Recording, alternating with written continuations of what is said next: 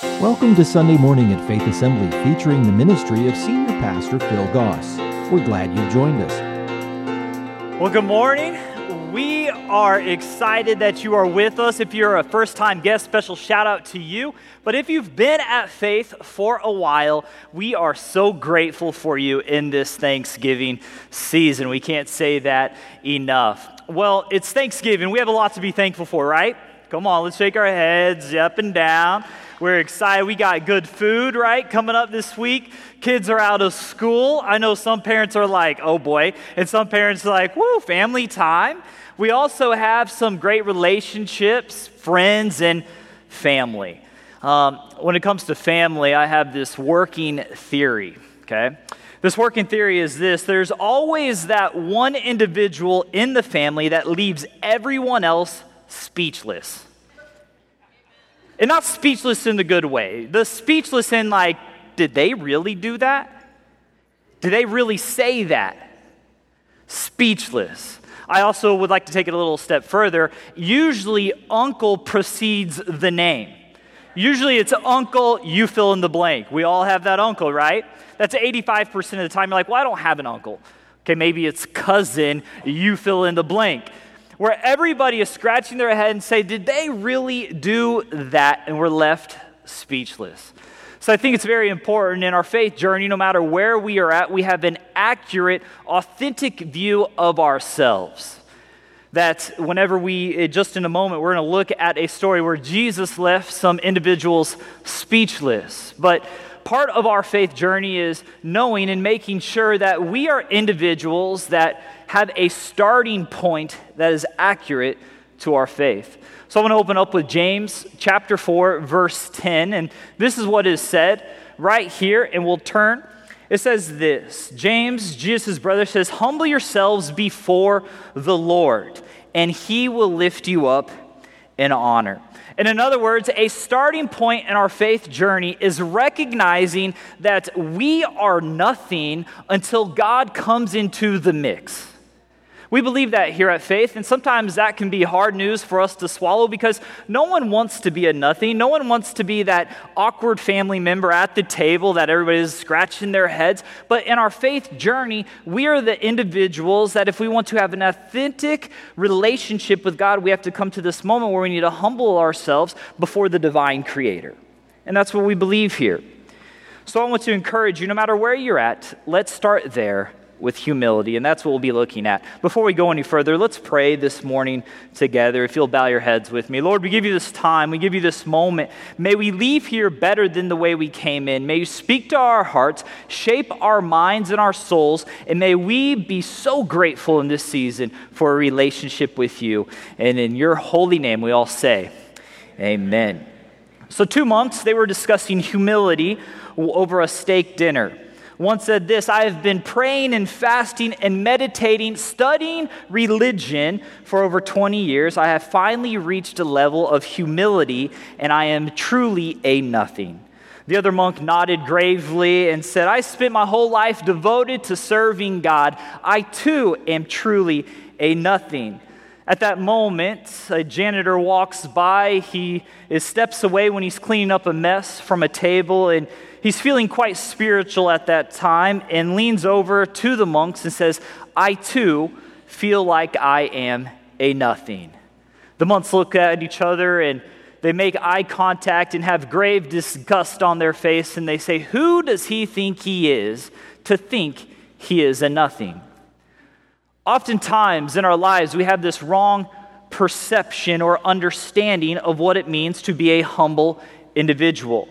We equate humility by being in this moment where we are maybe in a sorts of sense or a season of punishment, or we think of ourselves as second-rate citizens, or, hey, you know what, I need to be overzealous and I need to be this individual that just pushes everything to the middle of the table and says, I'm just not good enough. And we equate that with our human perspective of humility.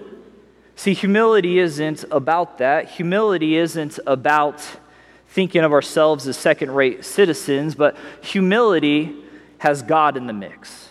I love what one theologian, he says this. He says, and humility is an attitude of lowliness and obedience, grounded in recognition of one's status before God as his creatures. I love what C.S. Lewis, the great theologian and author, he says this: humility is not thinking less of yourself. It is thinking of yourself less so you can think more about God. That's humility. So no matter what you see on the news, no matter what celebrity you follow, no matter what athlete says, if God is not in the mix, then humility is not present. Humility is equated with God. It's removing ourselves and replacing it with God. So join me. Jesus teaches about humility in Luke chapter 14. It's in your notes. We believe here at Faith that if we read, write, and recite, we're better to retain what we discussed this morning. Let me fill you in. Jesus is having a dinner with some Pharisees. He had dinner plans with some individuals who were trying to cause him to fall into a trap. He shows up, they attend a synagogue service, and then he gets invited over to one of these key leaders' house in chapter 14 of the Gospel of Luke. And they put this individual across the table from Jesus. This individual is a man that wouldn't be at the table in the first place. But the Pharisee wouldn't be around a Pharisee. If you're not familiar with who Pharisees are, they're these overzealous religious individuals that added so much to the gospel, and they were legalistic, they were ritualistic, and oftentimes they couldn't measure up. They're extremely hypocritical. So they invite Jesus over for dinner. They have these dinner plans. We're in this series, the next 2 week dinner plans. And when they begin to have this conversation, Jesus sees this man with dropsy. It's a disease or a condition where someone's soft tissues in their hand and feet would swell up. And when Jesus sees this man, he heals this man. Now, he has the understanding of what is going to take place, what the Pharisees are really thinking. See, it was against the culture, it was against Jewish law to heal on the Sabbath, so they thought. So they're trying to trap Jesus. Jesus heals this man, and he leaves them speechless. We see this in the first few verses of Luke 14. And then Jesus asks them a question. He goes, wouldn't you, if your ox or your son fell into a well, wouldn't you go and save the ox or your son? Again, he leaves them speechless. So when they're sitting there, they're speechless. They don't know how to interact. They're kind of missing the mark. And when their dinner plans were one way, Jesus came and redirected the ultimate plan in their life. And he gives this teaching of humility. So join me, Luke 14, verse 7. When Jesus noticed that all who had come to the dinner were trying to sit in the seats of honor near the head of the table, he gave them this advice. Now, the head of the table is not what we would know as it is now, but it's this triclinium table where it's more of a U shape. It's the picture of the Last Supper table, and then there's tables on the side. And what would happen is the person with greatest honor, the host, would sit in the middle, and then the person with the next degree of honor would be next to the host, and it would work its way all the way around the table. So that's the setting. That's what Jesus is referring to and talking about. In verse 8, we continue. When you are invited to a wedding feast, don't sit in the seat of honor. What if someone who is more distinguished than you also has been invited? Now, a couple things I want to highlight real quick. First, a wedding is something that's very common in this century. It was one of the most common celebrations when people would show up. But two, and come on, church folk, we got to be real with each other today, is this. If you want to choose your seat, you got to get to the party pretty early, right? Some of you are picking up what I'm putting down right there. Like, I can't pick my seat. Service, what time does it start? Like that's what Jesus is saying. You got to arrive early. But whenever you arrive early, whenever you pick your seat, don't go into the greatest position because there's someone that's going to be more distinguished. Verse 9, continue. The host will come and say, give this person your seat, and then you will be embarrassed, and you will have to take whatever seat is left at the foot of the table. Instead, take the lowest place at the foot of the table, and then when your host sees you, he will come and say, friend, we have a better place for you. Then you will be honored in front of all the other guests. For those who exalt themselves will be humbled, Jesus says, and those who humble themselves will be exalted. Verse 12, then he turned to the host, and at this point, just is addressing the guests, and he turns to the host. When you put on a luncheon or banquet, he said, don't invite your friends, your brothers, your relatives, your rich neighbors, for they will invite you back, and that will be your only reward. Instead, invite the poor, crippled, the lame, and the blind. Then at the resurrection of the righteous, God will reward you for inviting those who could not repay you. Now let's be clear, Jesus isn't saying don't have lunch with your friends or don't go to parties with your family and friends and your close colleagues. What Jesus is saying is don't do something with ill motive. So today I want to talk to you about 3 mindsets or 3 attributes of the humble. The first one is this: the humble make others the priority to eliminate insecurity. The humble make others the priority to eliminate insecurity. We see this time and time again. People battle insecurities. An antidote to our insecurity is focusing on someone else, is addressing the need of someone else. See, Jesus says in verse 8 and verse 9, he says, what if someone else more distinguished comes into the room? What are you going to do? See, we'll sit there, and in that moment while we're at the table, we picked our seat, we want self-affirmation, but then we'll always be looking past the other guest. We'll always be looking past the host if we're focused on our seat versus focusing on the door. See, it's that you're sitting there, you're anxious, you're saying, I hope no one else comes in this place and takes my seat. See, a lot of times in our culture, it's self-promotion. The Pharisees had this really weird, skewed view of they would promote themselves, and in return, others would promote them, and it was this back and forth kind of social currency. See, what Jesus is saying, if you want to eliminate the insecurity of your life, you need to address the people of your life. I think so many times we get caught up in saying who's going to come in the door, what's going to happen, am I in my rightful place?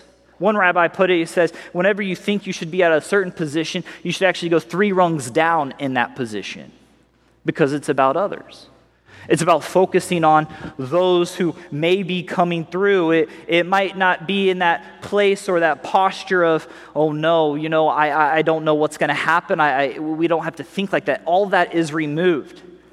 See, position yourself in a seat that promotes others to be honored. When we give up our rightful place and we say, I'm going to be down here, what we're saying is we're expecting someone who might be smarter, who might be more distinguished, who might need the honor more than we do. Jesus is addressing that. Oftentimes in our relationship with the Lord, we turn to Him for our physical needs, our maybe mental needs, our ailments with our family, whatever the case might be, but what Jesus also is teaching here is He's also here for our social pain. Verse 9 talks about embarrassment. I've been a youth pastor for some time, and I've met with many students and even adults to this age that some of the greatest things that they can't get past is some embarrassment that has happened in their past. See, I want you to hear this, no matter what you've gone through, no matter what you have faced, that Jesus is here even in your social pain, which is ultimately what embarrassment is. See, Jesus has given us the foundation. If you want to skip past the embarrassment in your life, start with the humility and how you view humility. Where are you going to sit at in the table? King Solomon, the wisest man to ever walk this planet, says this in Proverbs 25, 6-7. Don't demand an audience with the king or push for a place among the great. It's better to wait for an invitation to the head of the table than to be sent away in public disgrace. What we see happening in our community, Fort Myers areas, there's a lot of people moving into the area. There's a lot of growth happening. I'm excited for the days in the future of our church, but what can also happen is people move from different places, and I've heard this time and time again. They can move here, but they better keep their thoughts there. And sometimes we can get scared, we can get nervous, and we can get insecure. Oh no, what if my political agenda gets skewed? Or what if there's missed opportunity in our community? What's going to happen? And I've talked to people who've moved from New York, from Michigan, from all over. And as a pastor, I'm excited because that's more people in our community, that's more people for us to reach. But what I also see rising to the surface is as we're a connected church and we're a community, we have to really fight against saying, hey, I know these people, I know those people, let me stay inclusive. Let me be exclusive, and just stay to my pocket and the people that I know, because we're nervous what we don't know. That's why you see in 2022, we're having groups come up. Because we believe we're a connected church. We want to stay connected. We want to build and foster community. So that means we always have to work on prioritizing other people. And that alone can be extremely challenging. That alone can kind of strike a chord with us. Because it's some things we don't know. See, when Jesus is sitting at the table, when he's looking at the guest and he's out there, he's saying, you don't have to worry about what comes in the door when you're worrying about the person that's right in front of you, the person you're honoring. The humble, they prioritize people to eliminate insecurity. Number two, the humble, they start at the lowest place. They start at the lowest place. Oftentimes in our life, attending the event isn't quite good enough. We want a role at the event. See, the humble, they're just grateful they're at the event. They're just grateful they're there. They're just grateful they're in the presence of the Lord. They're grateful for the opportunity to be there. In Luke 18, we see Jesus, he's telling this parable that's along the same lines. Again, a Pharisee, this man who's quote unquote separated from this tax collector. And when he starts talking, this Pharisee, he comes in and he's before the church and he says, I am not like this unjust adulterer. I'm not like this tax collector, this swindler. In fact, I give on everything that I get and I fast twice a week. But then this tax collector in Luke 18 has this clear picture of who he is, and he says, Lord, I'm just not good enough. And then Jesus goes on and he highlights that repentant tax collector as him understanding the position of humility. So we need to understand this. When it comes to starting at the lowest place, it's not our responsibility to highlight ourselves, to bring notice to ourselves, to celebrate ourselves. See, in Matthew 23 and in Luke 11, we see this similar story, and it talks about the Pharisees, and Jesus goes, and they love the place of honor at the feast and the best seats in the synagogue. So we need to understand when it comes to starting at the lowest place, it's not celebrating ourselves to where everybody knows who we are. See, it's always been a part of culture. It's always been a part of the history. Now we live in a self-promoting social media age. I know that sometimes it can be challenging. I love social media. It's fun. It's a cool way to connect with people. But what can be very challenging is we only promote the great things of our life. That sometimes we can have this misconstrued real aspects in our life. See, self-promoting is something we always have to fight against. And Jesus is saying, when you show up, when you're there, when you're present, think of yourself and say, hey, I want to give my position. I'm going to start at the lowest place so others can have that position. But see, on the other side of it too is this. Not only do we not celebrate ourselves, but two, we celebrate others. It's our responsibility to celebrate your neighbor. It's our responsibility to celebrate your friend. See, celebration of someone eliminates criticism of someone. When you're focusing on the good in their life, you don't have to worry about the bad in their life. Oftentimes we are quick to maybe throw the spear, and Jesus is saying, no, we don't want to do that. We want to say, hey, that person's coming in, let's celebrate him, let's give him a round of applause, let's cheer him on, let's encourage them.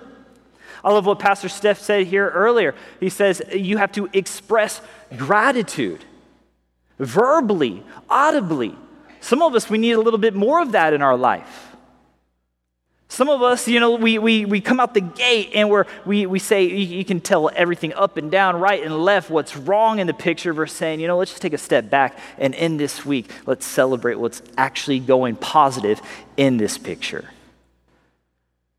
My son, I have two of them. Bodie is 5, is playing t-ball for the first time this past fall.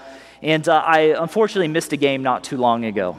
And I was out of town, and he was playing t-ball, and I came back. I have a sports background, love sports. Like, go Cincinnati Bearcats, top 4, baby. Yeah, let's go. Woo, we're going. All right, had to say that.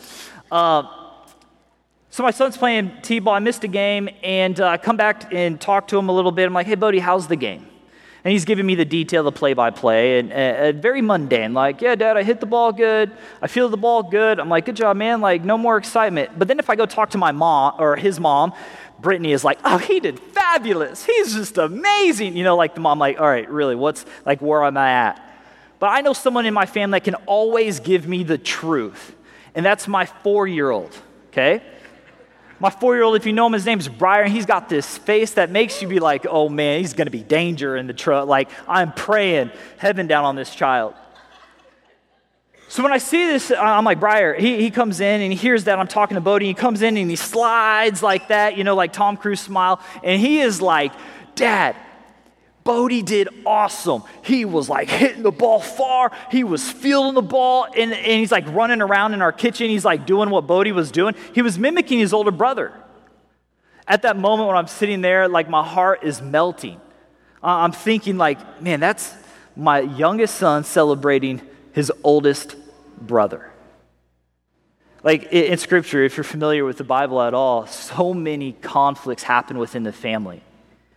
But what was interesting when I looked at that, I didn't really care about t-ball. It's t-ball. I mean, yay, t-ball, right? Like, my heart breaks for the kids that strike out, you know? Like,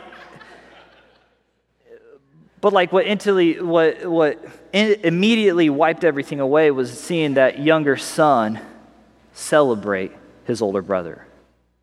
So you can imagine Jesus looking down in our lives, each and every one of us.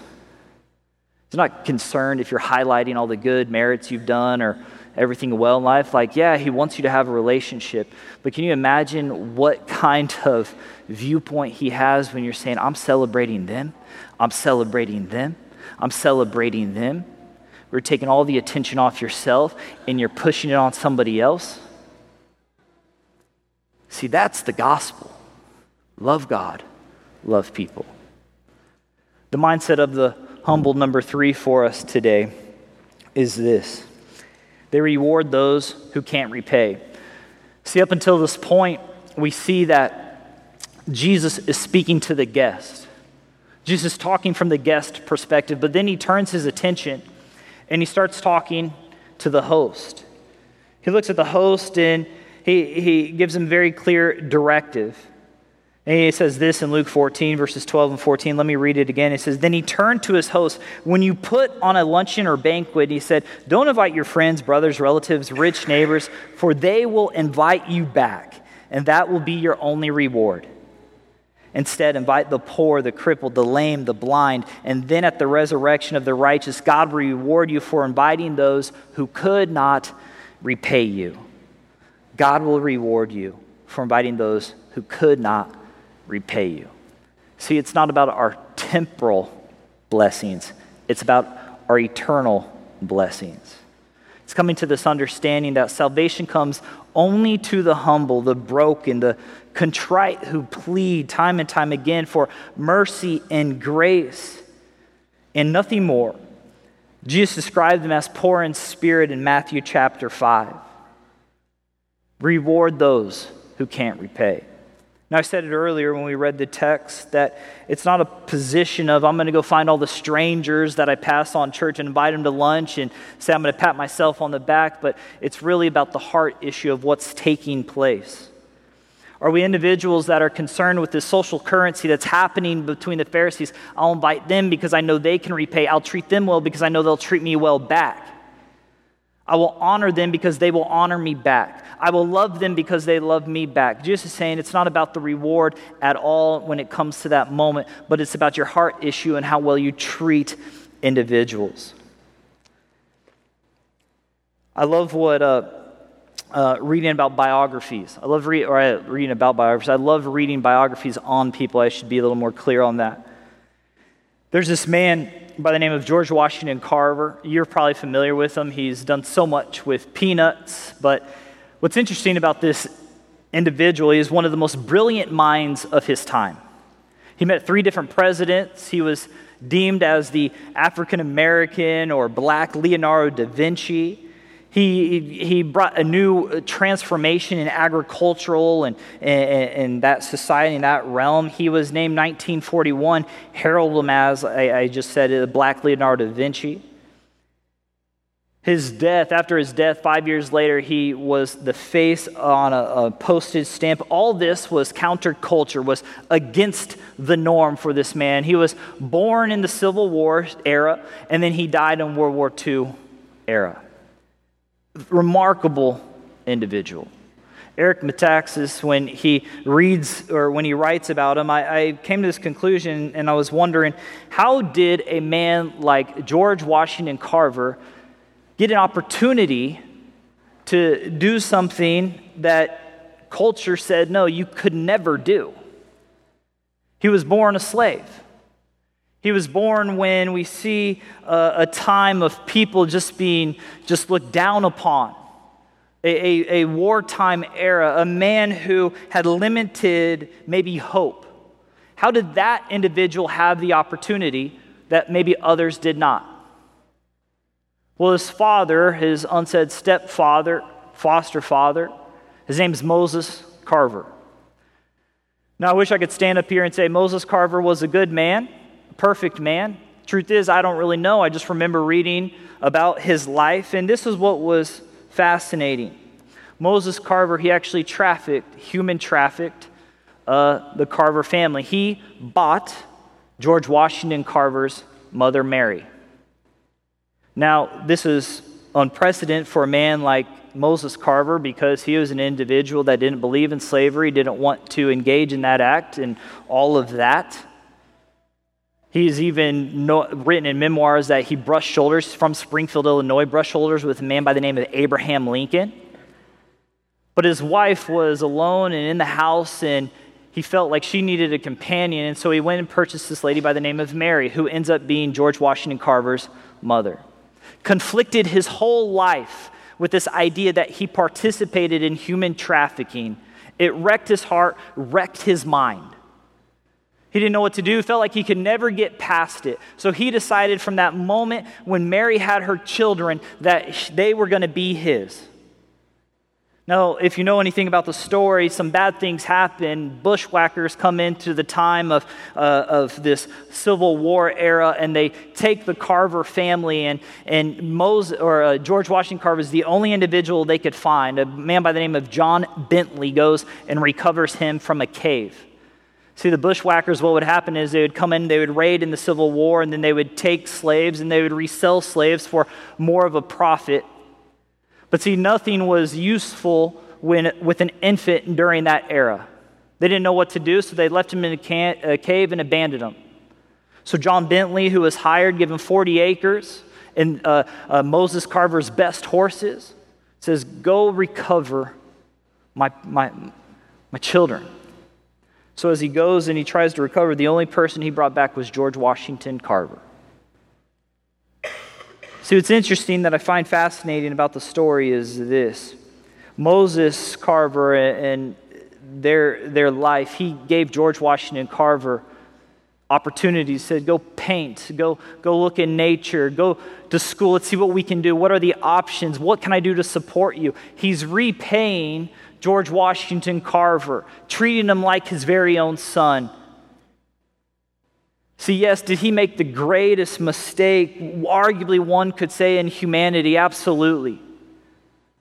But he didn't let that mistake determine and dictate his life and say he couldn't move forward and couldn't make a difference. See, George Washington Carver was given an opportunity. He was, in a sense, rewarded. He was given this time and this when society would say no. See, I want to encourage you here in this place right now. You might be making one of the greatest mistakes or have made one of the greatest mistakes in your life that you never could get past. It might be hanging you up in your mind, and it might be still reaping consequences financially or maybe just spiritually or emotionally on your life, something that's happened 10, 15 years ago. But see, when it comes to humility, it's saying, God, I have made a mistake. I have messed up. Use me at this point to move me forward, to be a part of your kingdom, to be a part of your call, to be a part of what you're placing on my heart. See, the story with Moses and George Washington Carver, he could very well have just wallowed and said, I'm done, I'm empty, I'm a mistake. I made a mistake. But he didn't let his mistake define him. He went on to influence the future through raising George Washington Carver. Today, I want to encourage you, no matter where you're going, whatever's happening, whatever you're faced with, you have an opportunity to reward those who can't repay you. Reward people that maybe are going through something. Reward people that are down and out. Maybe you need to give them words of encouragement. Maybe you need to buy groceries in this Thanksgiving time. Maybe you need to just pray over them. We have a blessing board over here to my left, your right. Maybe you need to go pull a tag and say, who can we sponsor? What family can we bless in this season? We get it. It's interesting times, it's interesting thoughts, there are emotions that we have to navigate, and I want to encourage you, no matter what you're going through, no matter what you are doing, you have a God that loves you so much. He wants to honor you, but it begins with us coming to this position of humility and saying, God, honor us, but let us reflect on the greatness in your life. At this moment, I'm going to ask our prayer partners to come down front. We're going to have what we call a response time or an altar time. We believe that there's power in prayer and that prayer changes things. And we know that there are some big challenges in life, some moments where we are conflicted or hurting or pain, and we realize that we want to stand hand in hand with you through the power of prayer. We want to pray over you. We want to, in essence, stand with you in this faith journey.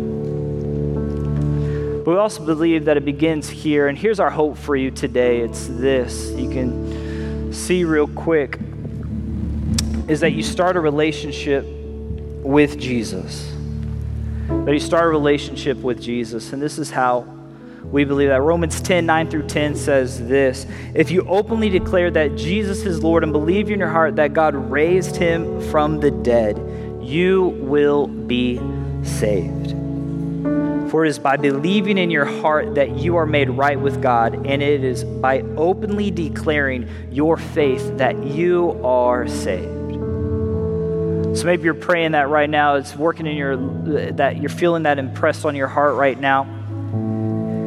Here in just a moment when we enter this, I'm going to encourage you to stand up, come forward, pray with one of these individuals. We want to stand with you. We also believe in practicality here at Faith. We have a communication card we would love for you to fill out at the lobby because we want to walk hand in hand with you. And we also have our number that you can text. Text the word follow to 772-444-7101, and we'll leave that up for you. So our hope for you is that you understand that it's humility is the position where we start in honor. We believe that life is better together and that we all need a helping hand. And I want to encourage you in this Thanksgiving season, what do you have to be thankful for? I know I'm thankful that I get to have a relationship with Jesus. So I'm going to ask you right now if you'll stand with us. We're going to enter a final song this morning. And we're going to pray. Pastor Steph's going to sing. And if you need prayer, healing, whatever the case might be, maybe you started a relationship with Jesus this moment right now, we want to pray with you. Let's bow our heads, Lord. God, we give you this time right now as we corporately pray and we honor and we love you and we thank you for giving us a clear perspective of our authentic selves.